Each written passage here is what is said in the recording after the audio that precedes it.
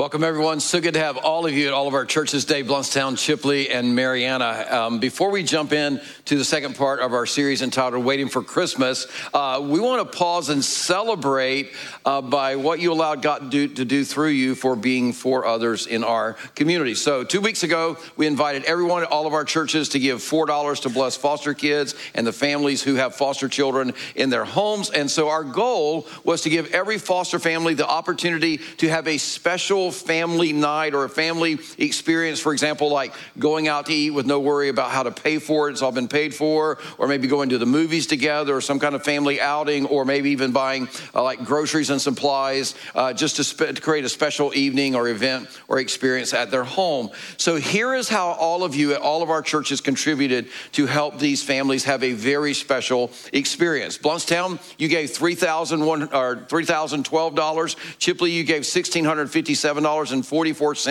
And Mariana, you gave $7,172 for a total of $11,841.44. So thank you so much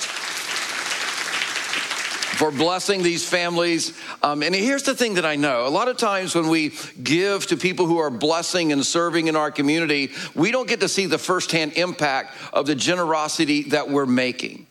But I'm just going to tell you, with your help and these gifts that every family is going to get, these families are going to be able to have a special experience during the Christmas season that is just going to help them understand that God is for them at a whole nother level because of the way you as a church are for them. Now, on top of that, this is not all that you did. On top of that, you also, at all of our churches, you picked up gingerbread tags 2 weeks ago, and you purchased over 207 gifts for all the foster children in the communities that we have churches in. So again, thank you so much for blessing these children who desperately need to understand the love of Jesus during this season. So man, I just can't thank you guys enough for being for people in our community. And the reason that we're so passionate about this, if you're new to RCC, the reason we say that we should have this no strings attached love and generosity is because that's what our Lord and our Savior Jesus was known for. God so loved the world that he did what? That he gave. And he gave with grace, and he gave in abundance, and we believe that we should be doing that as a church as well. So,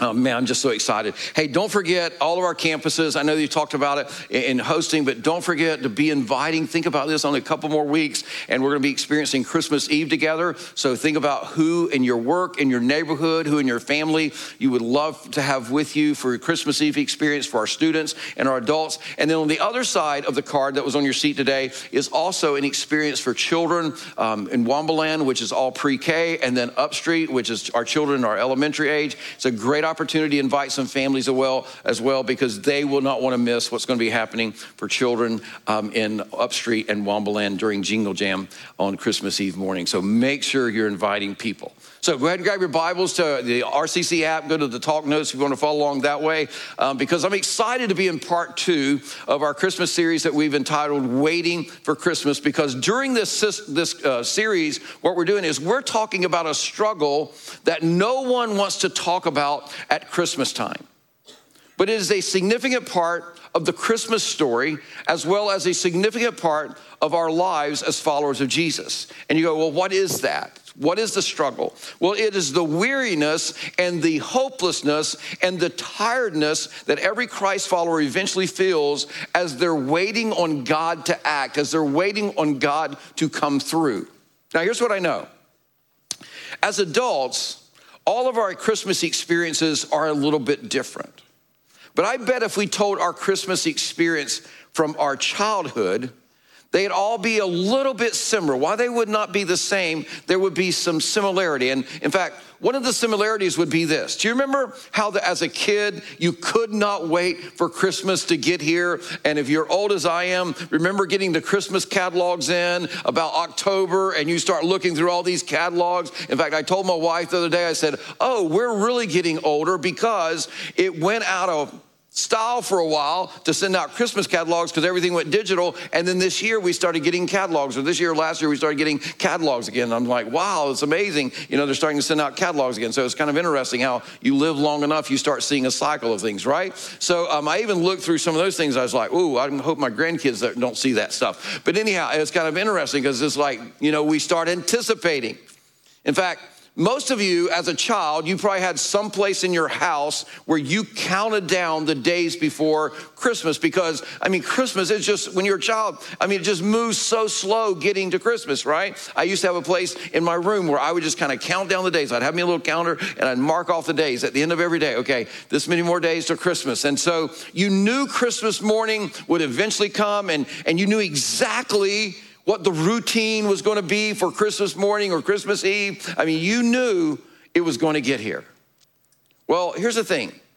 If you took how it felt waiting for Christmas as a child, and you multiplied that by maybe 1 million, couple million, that's what it felt like for the people living in the first century, waiting for the very first Christmas.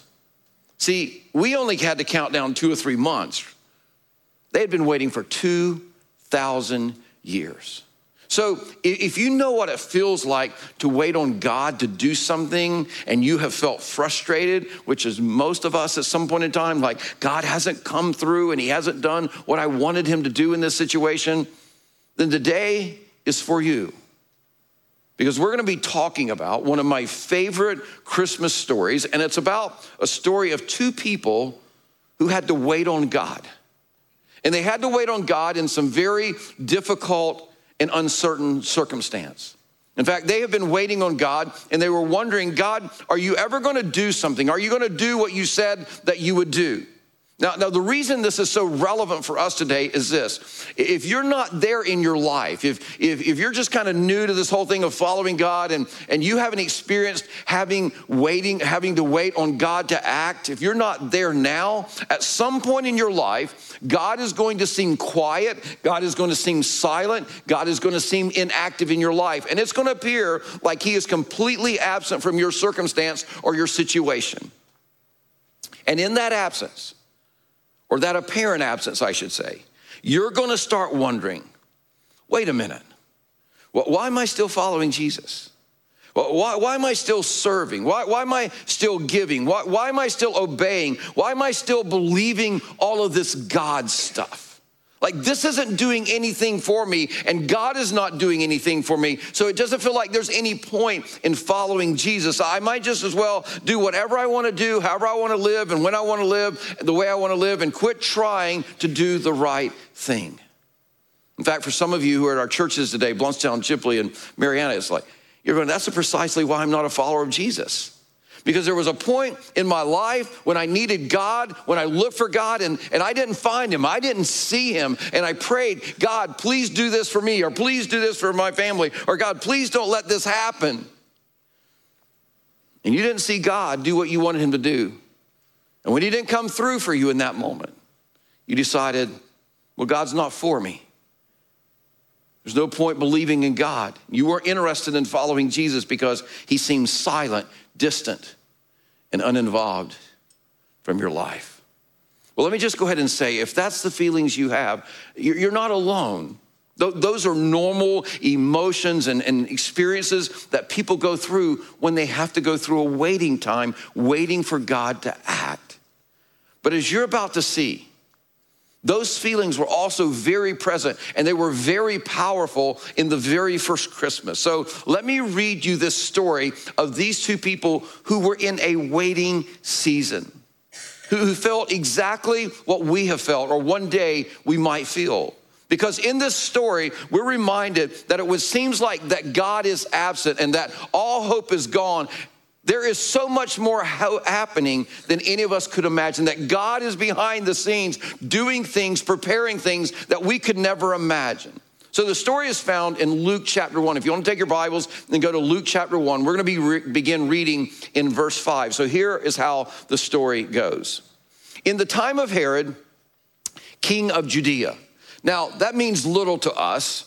But remember, Luke was a doctor and he got into the details. And so basically, Luke's readers, they would read this and this would be a reference point for them because they all knew who Herod was and they also understood when Herod reigned. And so Luke is basically saying, hey, if you question any of this is the specific time frame when this story happened. And so you could go back and at the time he was writing this, he was saying you could go back and find people who were living that time frame and they can verify what I'm about to tell you. So he goes on, he says, in the time of Herod, king of Judea, there was a priest named Zechariah who belonged to the priestly division of Abijah. His wife, Elizabeth, was also a descendant of Aaron. Now that is significant because what this means is both Zechariah and Elizabeth were from priest families. So their daddies were priests in the temples, their granddaddies were priests in the temples, their great-granddaddies were priests in the temple, and you keep going back in their genealogy, they were all priests. Now, here's what happens. In verse 6, we bump into some tension in the story. Notice the tension that begins to be introduced here. Both of them were upright in the sight of God, observing all the Lord's commandments and regulations blamelessly. Now, let me just stop before we introduce the full tension. In other words, here are two people who were upright. In other words, they were doing all the right things. They were living the right way. In fact, Luke says, when it comes to their obedience, they were blameless. There was literally, it means there was no hypocrisy. So if you had investigated their lives, you would have found that their integrity was impeccable. In other words, what they said they believed and how they chose to behave, it lined up perfectly. They were blameless. Now, that kind of obedience is impressive in good times, right?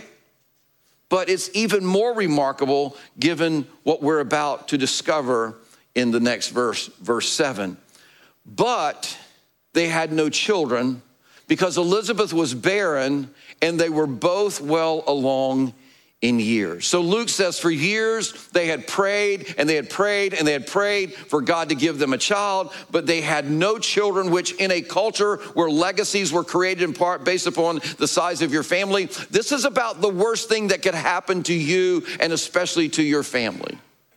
So Elizabeth and Zechariah, they had prayed for a child, to give them a child, maybe when they were in their 20s, but there was no answer. And they prayed for God to give them a child when they were in their 30s, but there was no answer. And maybe in their 40s, they prayed for God to give them a child, this miracle of a child, but there was still no answer. And now they're past the age when a woman can have kids. And it's too late for them. As a matter of fact, it's impossible for them.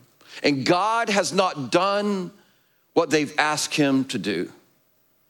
And this is incredible in spite of this. They remained upright and blameless. They remained faithful through it all. Now, if you're sitting here today and going, how did they do that? Because I've been waiting on God and I've been waiting on God and I've been waiting on God. And I am so tempted to walk away because God hasn't showed up and he's not come through for me. Why would they do that?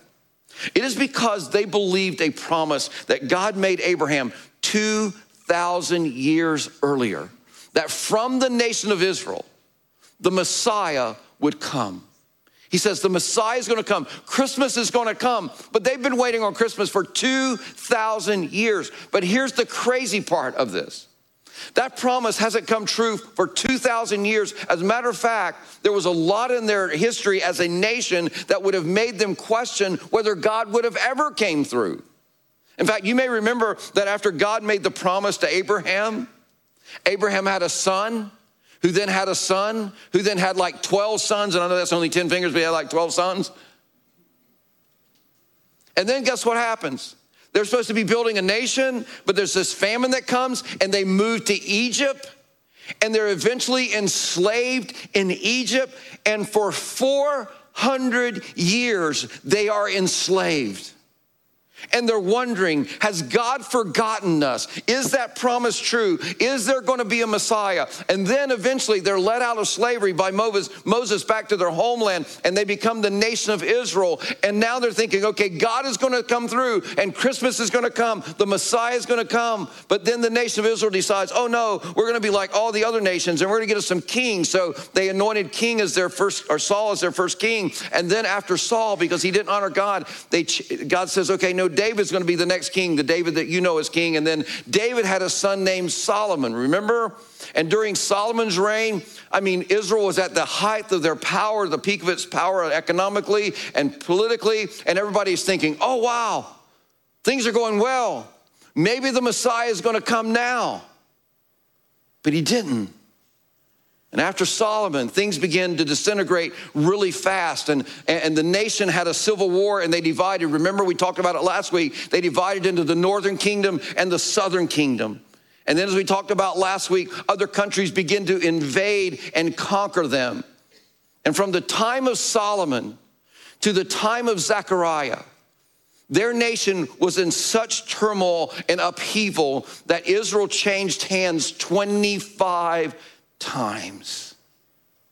Not only that, but for the 400 years, it's known as the 400 silent years, God didn't even send them a message through a prophet. In fact, the last message that a prophet sent them or said to them was, you need to do this, this, and this. Otherwise, God is going to come and smite you. And then he goes silent for 400 years. And so you can imagine, by the first century, most of the Jewish people had stopped believing that God was going to keep his promise, that he was going to send his son. And they lost all faith and all hope that God was present and active in their world. And then maybe the final blow that happened to their faith was in 65 BC, 65 years before Jesus was born. During the time, most likely, that Zechariah and Elizabeth's parents, our fathers, would have been priests in the temple in Jerusalem. You may have heard of a guy by the name Pompey the Great. He was a Roman political and military leader. Well, around 65 BC, he marched on Jerusalem, and all the Jewish people, they gathered inside the temple walls to protect themselves. But after 3 months of attack, Pompey and his troops, they broke through and they massacred 12,000 Jewish people. And if that wasn't enough, Pompey did something that to the Jewish people was absolutely unspeakable and unbelievable, because nobody was supposed to be able to do this. But he marched right into the temple and then right into the Holy of Holies, where the presence of God was supposed to be dwelling. And all the Jews held their breath, because only a priest who was consecrated, was prepared, was allowed to enter the Holy of Holies once a year. And they believed that God would strike dead anyone who entered that was not that person. But to their amazement, Pompey, he arrogantly marched right in, looked around, didn't take anything. He turned around and walked out and told the priests they could go back to worshiping God the next day. And all the Jewish people are going, God has left the building. Ichabod. The glory of the Lord has departed, and we did not know it. And in that moment, many of the Jewish people decided apparently God's not worth following and obeying and waiting on, and we're not even sure that he's present, because we watched what Pompey the Great just did, and they gave up hope and they walked away from their faith. So that makes this story that we're reading absolutely even more incredible. Because here are Zechariah and Elizabeth. They are still believing, they're still obeying, they're still trusting, and they're still waiting, in spite of the fact that their national prayers have not been answered and their personal prayers have not been answered. See, you might want to write this down. The truth is, God has never promised that your obedience will always lead to your preferred outcome. But don't miss what I said there. God has never promised that your obedience will lead to your preferred outcome. And the tension of that statement, because most of us are like, yeah, I concur with that. The tension of that comes when you have to decide in these moments when God is not showing up, will I still follow and trust? Will I still believe and wait, even when God doesn't do what I want him to do when I want him to do it? Well, Zechariah and Elizabeth, they believed that God had not abandoned them. And they believed that God had not abandoned their nation. And they believed that God was still going to keep that promise of the Messiah, that Christmas was coming.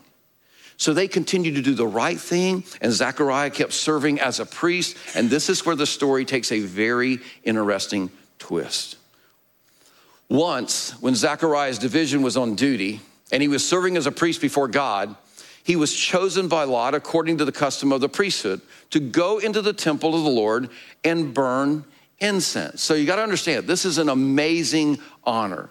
It maybe happened to a priest once in a lifetime where you were selected to go into the Holy of Holies and make a sacrifice for the people for the entire year.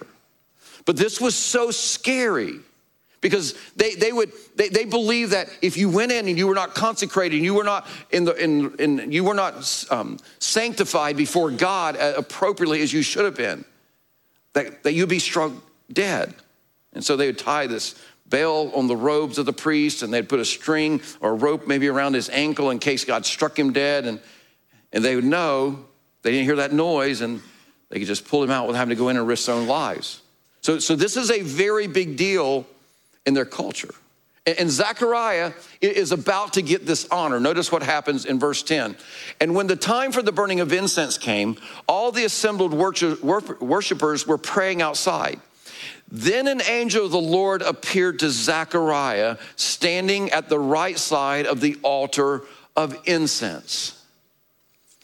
When Zechariah saw him, he was startled and was gripped with fear. But the angel said to him, "Do not be afraid, Zechariah." Now, if you know much about the Bible, you know this is kind of the standard angel introduction. Do not be afraid, right?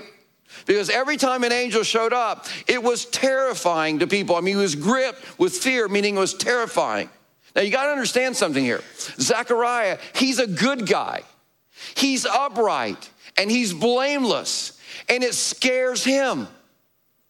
Imagine if an angel showed up to you at your house, you would be confessing sin that you thought you had forgot. Yeah, God, I did this and I did this. I mean, because we're not quite so upright and blameless, are we?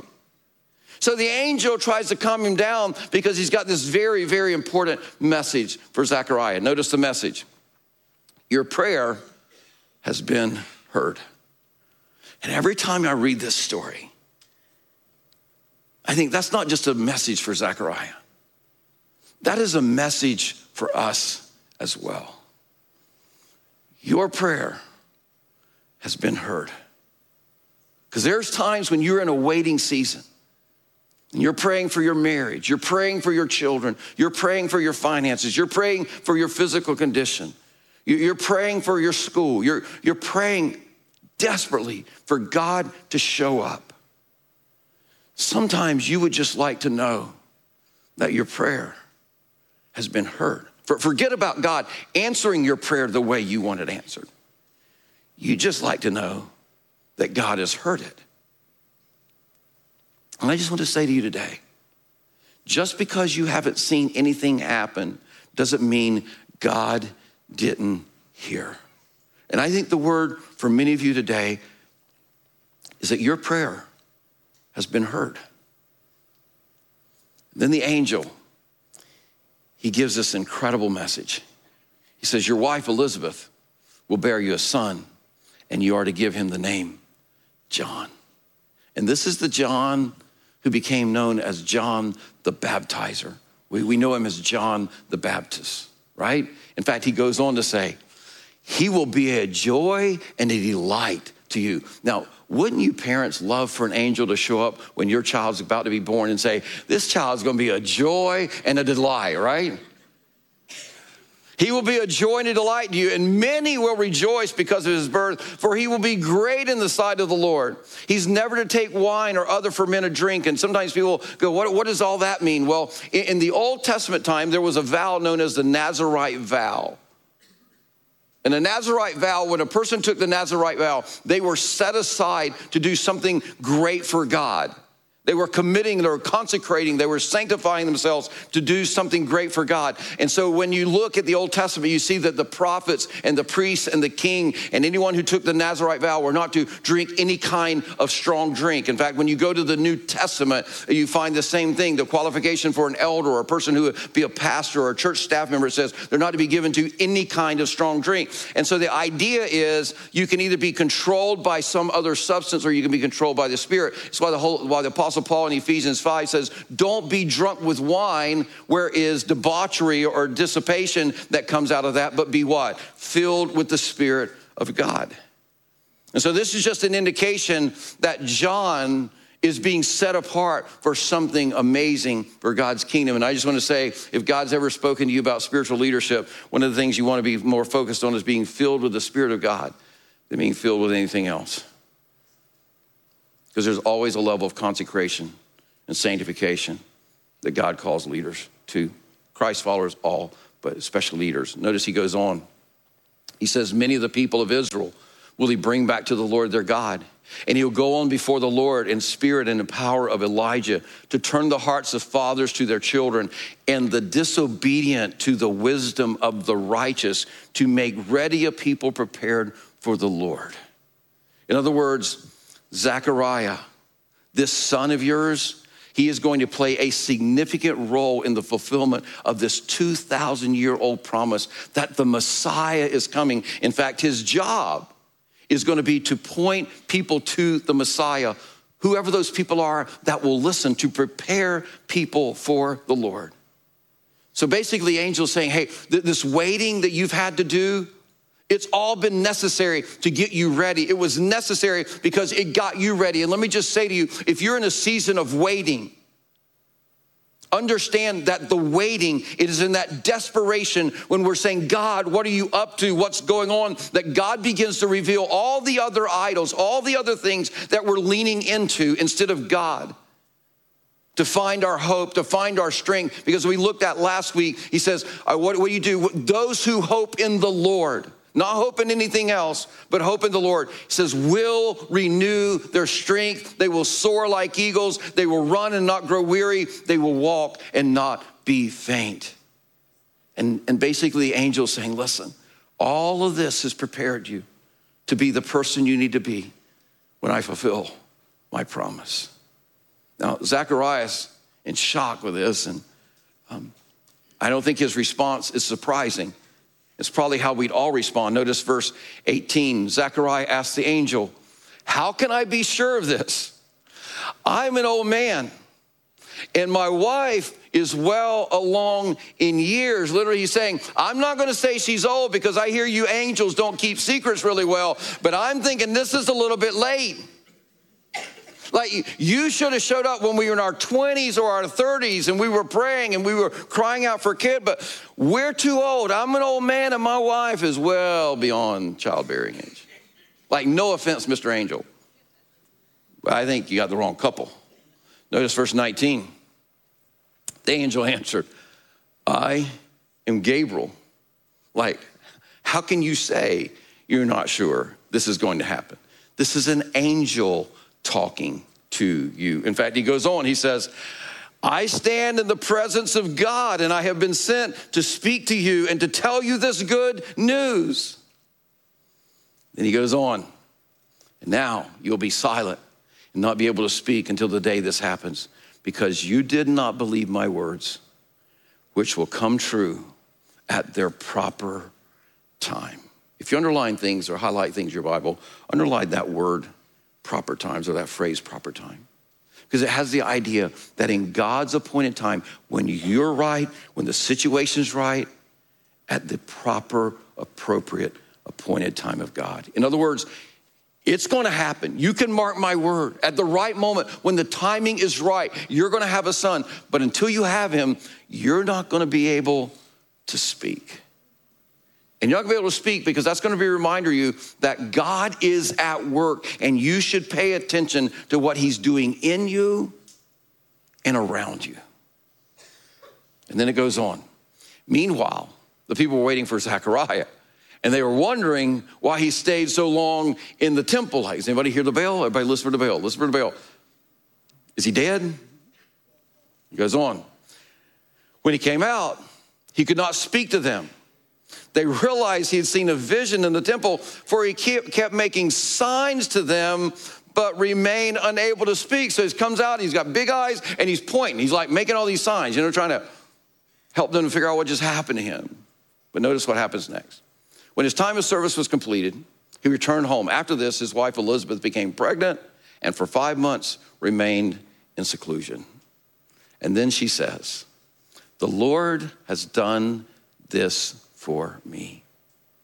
In these days, he has shown his favor and taken away my disgrace among the people. See, God did exactly what he said he was going to do, but it wasn't going to happen on their timetable. It was only going to happen on his timetable because he had a bigger plan in mind for their life. Now, here's the thing.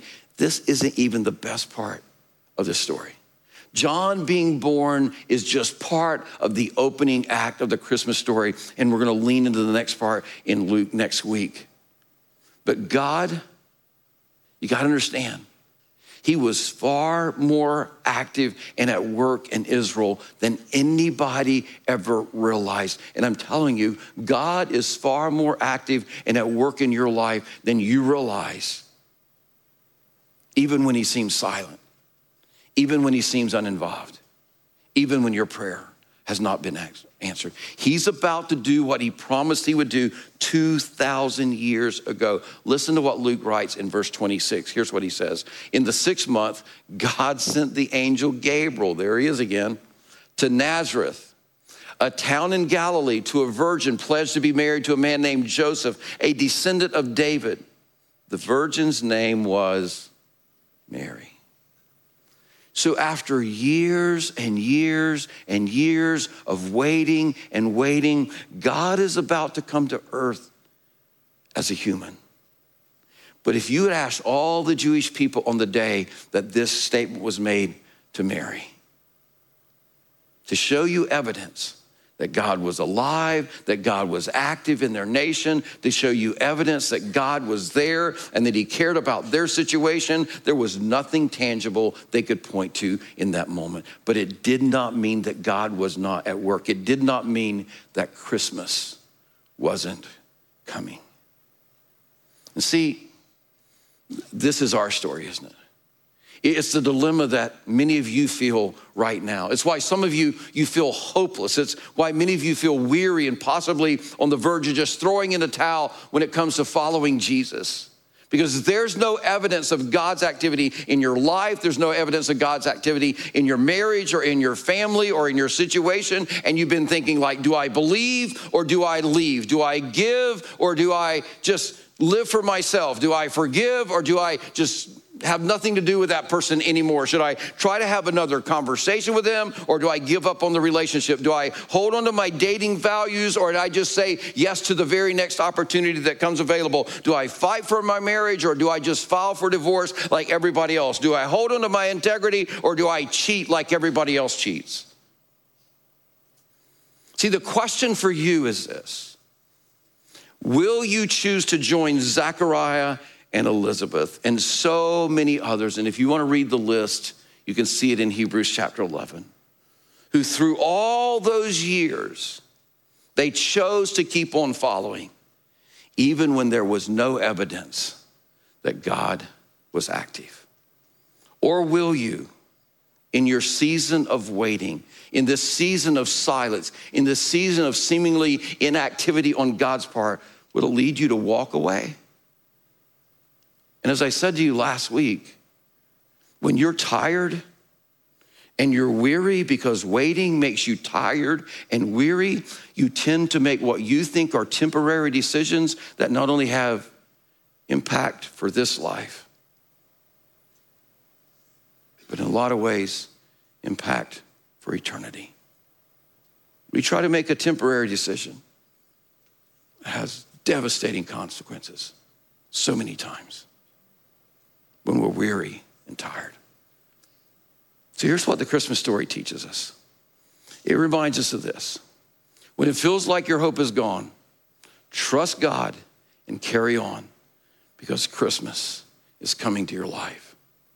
And how do you know that? Well, it's like we talked about last week. Emmanuel, God with us. Every time we celebrate Christmas, it's a reminder that God is with me.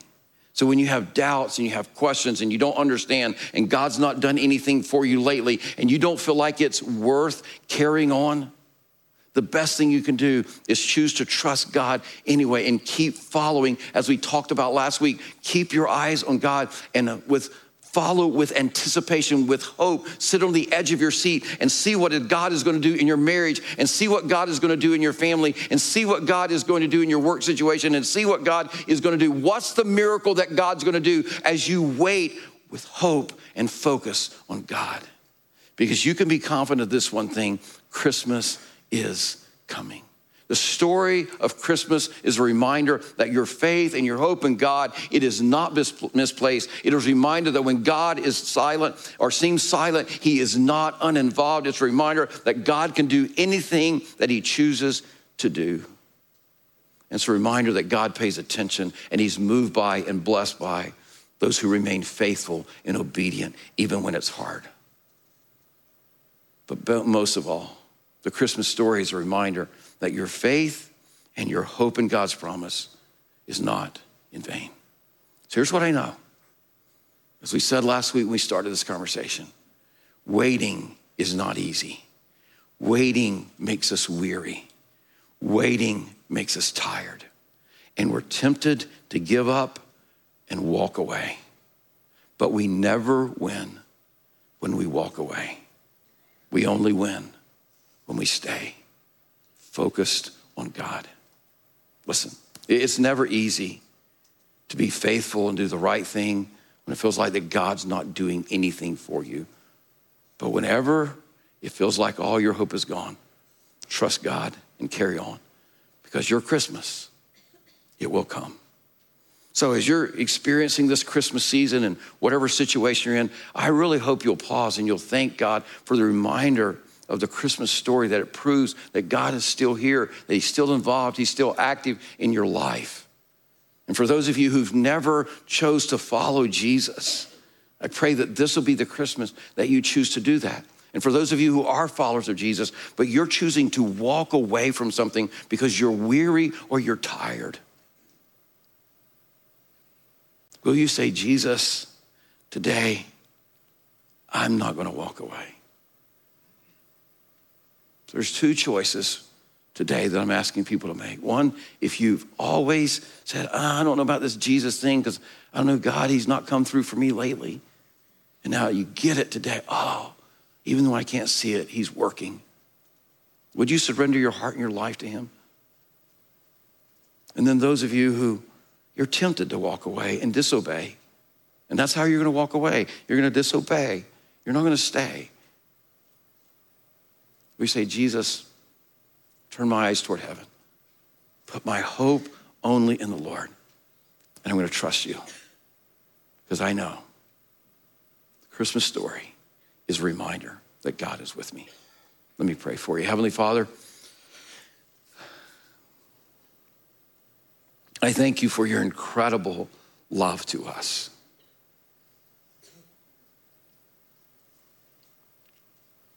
To love us so much that you allow us to have these stories of how you work and amazing miracles that you bring about. I thank you for the reminder that when we're weary and we're tired from waiting, you promised, as we talked about last week, that you would renew our strength. That you'd help us to soar. You'd help us to run and not grow weary, and walk and not faint. God, so many of us, we've looked to other things to deal with our weariness and our tiredness, but that idolatry is just making us more tired. So today we choose to turn our eyes and our hearts back to you. God, for those who've never received you as their Lord and Savior, may this be the morning when they say, Jesus, I am a sinner in need of a Savior. I ask you to come in my heart, forgive me of all of my sin. I'm going to quit looking to other things to restore my soul. And I'm only going to look to you. I'm going to choose to follow you.